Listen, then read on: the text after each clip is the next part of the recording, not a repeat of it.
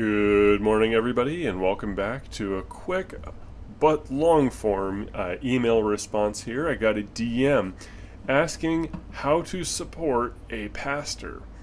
He says, my pastor is having troubles with some things, both regarding our congregation and otherwise. It would be good to know the kind of help that would be especially relevant and appreciated. Thank you for all your work. Well, thank you for sending me this question. I am honored that our Lord lets me be here to answer some questions and help some guys out. So when it comes to how you support your pastors, let's go ahead and turn here to the book of 1 Timothy. We're going to go to chapter 5 here, and we're going to read starting in verse 17. Let the elders who rule well be considered worthy of double honor, especially those who labor in preaching and teaching. For the scripture says, you shall not muzzle an ox when it treads out the grain, and the laborer deserves his wages. Do not admit a charge against an elder except on the evidence of 2 or 3 witnesses.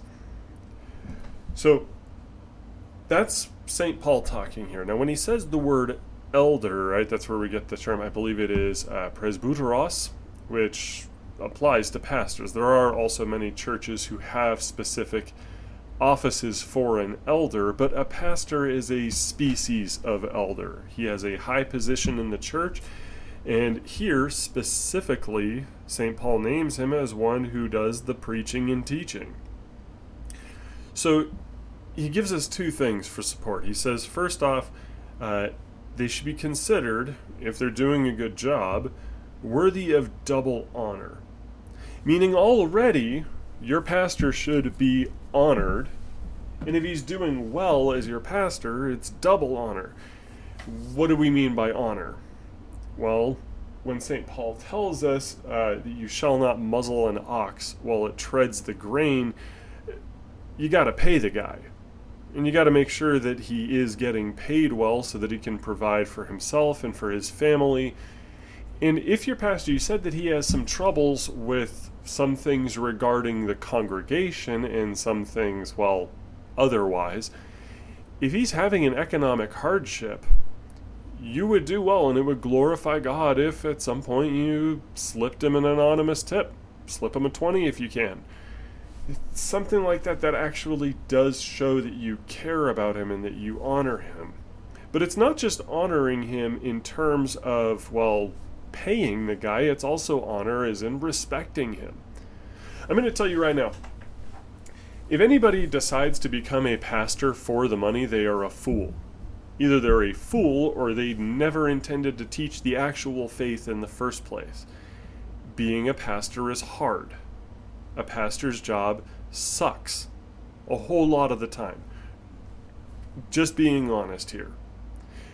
And I think the core reason of why it's hard now, it's not just that you work 6 days a week and sometimes you have 3 to 5 services and Bible studies and everything you have to get done, and you have to be an expert, so you have to figure out how you're going to study this, but oh my goodness, they're calling you at odd hours of every single day and night trying to get your attention and get you to do stuff, and you have to visit your shut-ins and you have to do all this stuff. All that, yeah, that makes for a difficult job, but the real difficulty of being a pastor today is nobody honors you. Everybody considers themselves to be experts in religion. Nobody likes you. And the few people that do like you still have their own lives to attend to. They're not just going to hang out around you, and they're not really going to give you the help that you need. So you're not really going to be honored, let alone double honored. Maybe they'll pay you well. That's nice. But you're not going to be respected. You have to, these days anyway, it's not just ruling well. If you want respect and honor as a Christian minister, you got to claw and dig and labor and earn it from people. And if one thing wrong about you gets discovered, no matter how much you worked to gain all that respect, to gain that honor from people, it's all taken away in an instant. Now they hate you. Trust me, people bellyache about cancel culture today, but cancel culture has been in the church in some very nefarious ways for a very, very, very long time. People even among Protestants who believe that we are justified by faith alone, they don't really believe that when it comes to their pastors. When it comes to the pastors, St. Paul says, if anybody's caught in any trespass, restore such a one gently. No, pastors don't get that. Sometimes, liberal denominations do that. If somebody's caught being a naughty boy or they do something wrong, a liberal heretic denomination might restore them gently or give them a timeout and give them to another congregation that needs a pastor, maybe a smaller pastor at a smaller church. But these days, no, everybody is extremely vindictive and they all want to cancel the crap out of their pastors no matter what you do. That's just how it is. And I've seen it happen because a whole lot of congregations today are meat grinders that chew up their pastors and spit them out. It just is. And you don't get honored, you don't get respected, you don't get attaboys, or at least the attaboys you did get aren't going to count for anything if you ever screw up. There's no forgiveness, no mercy. There is no honor to the pastoral office today. Just ask the Pope. How many people do you really think actually give the Pope the honors that he is supposed to have accorded to him? Not many. It's not really a respected office anymore, much less your average Catholic priest or Protestant minister or even Eastern Orthodox priest. So if you want to support your pastor, you need to make it known through how you speak to him, through how you treat him, through how you listen to him. That's a big one. You need to make it known that you honor the man. That you, because he is an under-shepherd serving Christ for you. He's not a tyrant that is laying down these rules and laws for you. He is trying his best to serve you as a minister. You got to honor him. Now, that doesn't mean you have to go get on a knee and find a ring on the guy's finger and kiss it and, prostrate yourself before him. But I guarantee you he would appreciate it if you say, hey, I liked your sermon. And I liked this about it. You show that you took some notes, that you're really listening. If you offer to buy him a cup of coffee, if you slip him an anonymous $20 bill or something like that to show that he has support in his congregation, all that stuff's going to happen. All that stuff's great. But showing him respect when nobody else in your congregation is likely to do that is going to go a long way to making him feel greatly supported. And with that too, you also need to be in his corner. You really should be in this guy's corner. If there's an opportunity to take his side in something, there you go. You will be supporting him in that. If ever there's a Christian church that's a perfect church, I know I'm not going to join it because I'd ruin it. But churches oftentimes have conflicts over silly things like money or downright stupid things like the color of the carpet or pews versus chairs, that sort of thing. Needless things. And oftentimes what will happen is the church council or the elders are going to get into a fight with each other over all of this. And maybe the pastor will opine something, but that's when people get mad at him because he's there to teach Bible, not give opinions on things. He's not allowed to have opinions or be a person. You need to honestly take his side, if possible.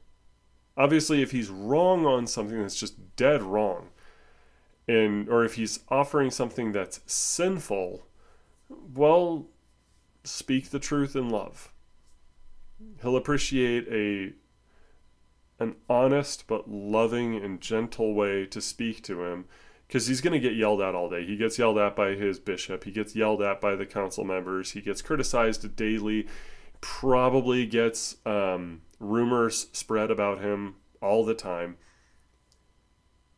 It's good to take his side. And furthermore, if there's any accusations going on,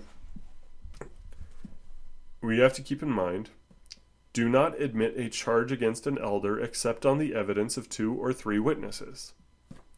If somebody is accusing him of doing something bad, then there needs to be more than one person accusing them.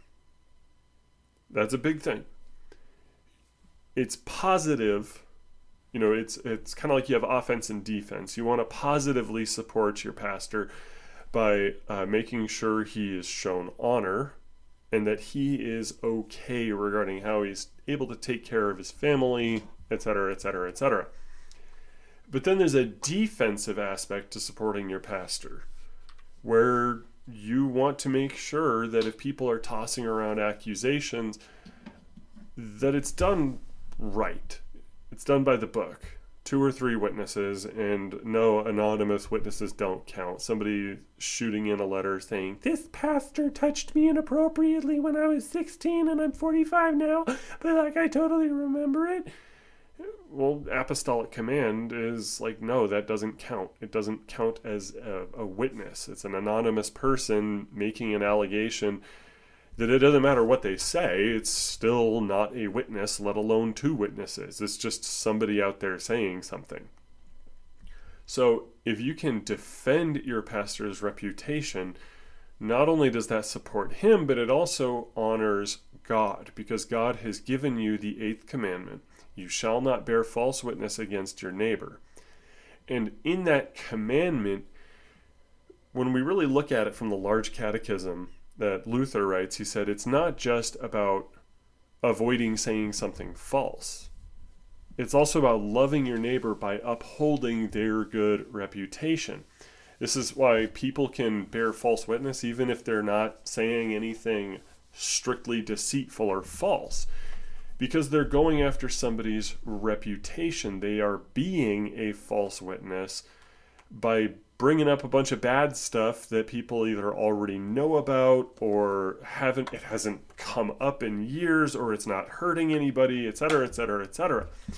So if you're there to tell people, hey, don't talk bad about Pastor Jim, don't talk bad about Bishop John or whoever's over you right now, to defend his reputation in public honors God by obeying the 8th commandment. So if you positively support your pastor with honor and seeing if there's anything you can do to help the guy out, and if you defend your pastor in defending his reputation, you have done some great things in supporting him. Keep in touch, man. I'd love to hear any updates on that. And if you have any specifics you want to share privately, my lips are sealed. But until then, God bless you, man. And God bless you for wanting to support your pastor in the first place. Amen and amen.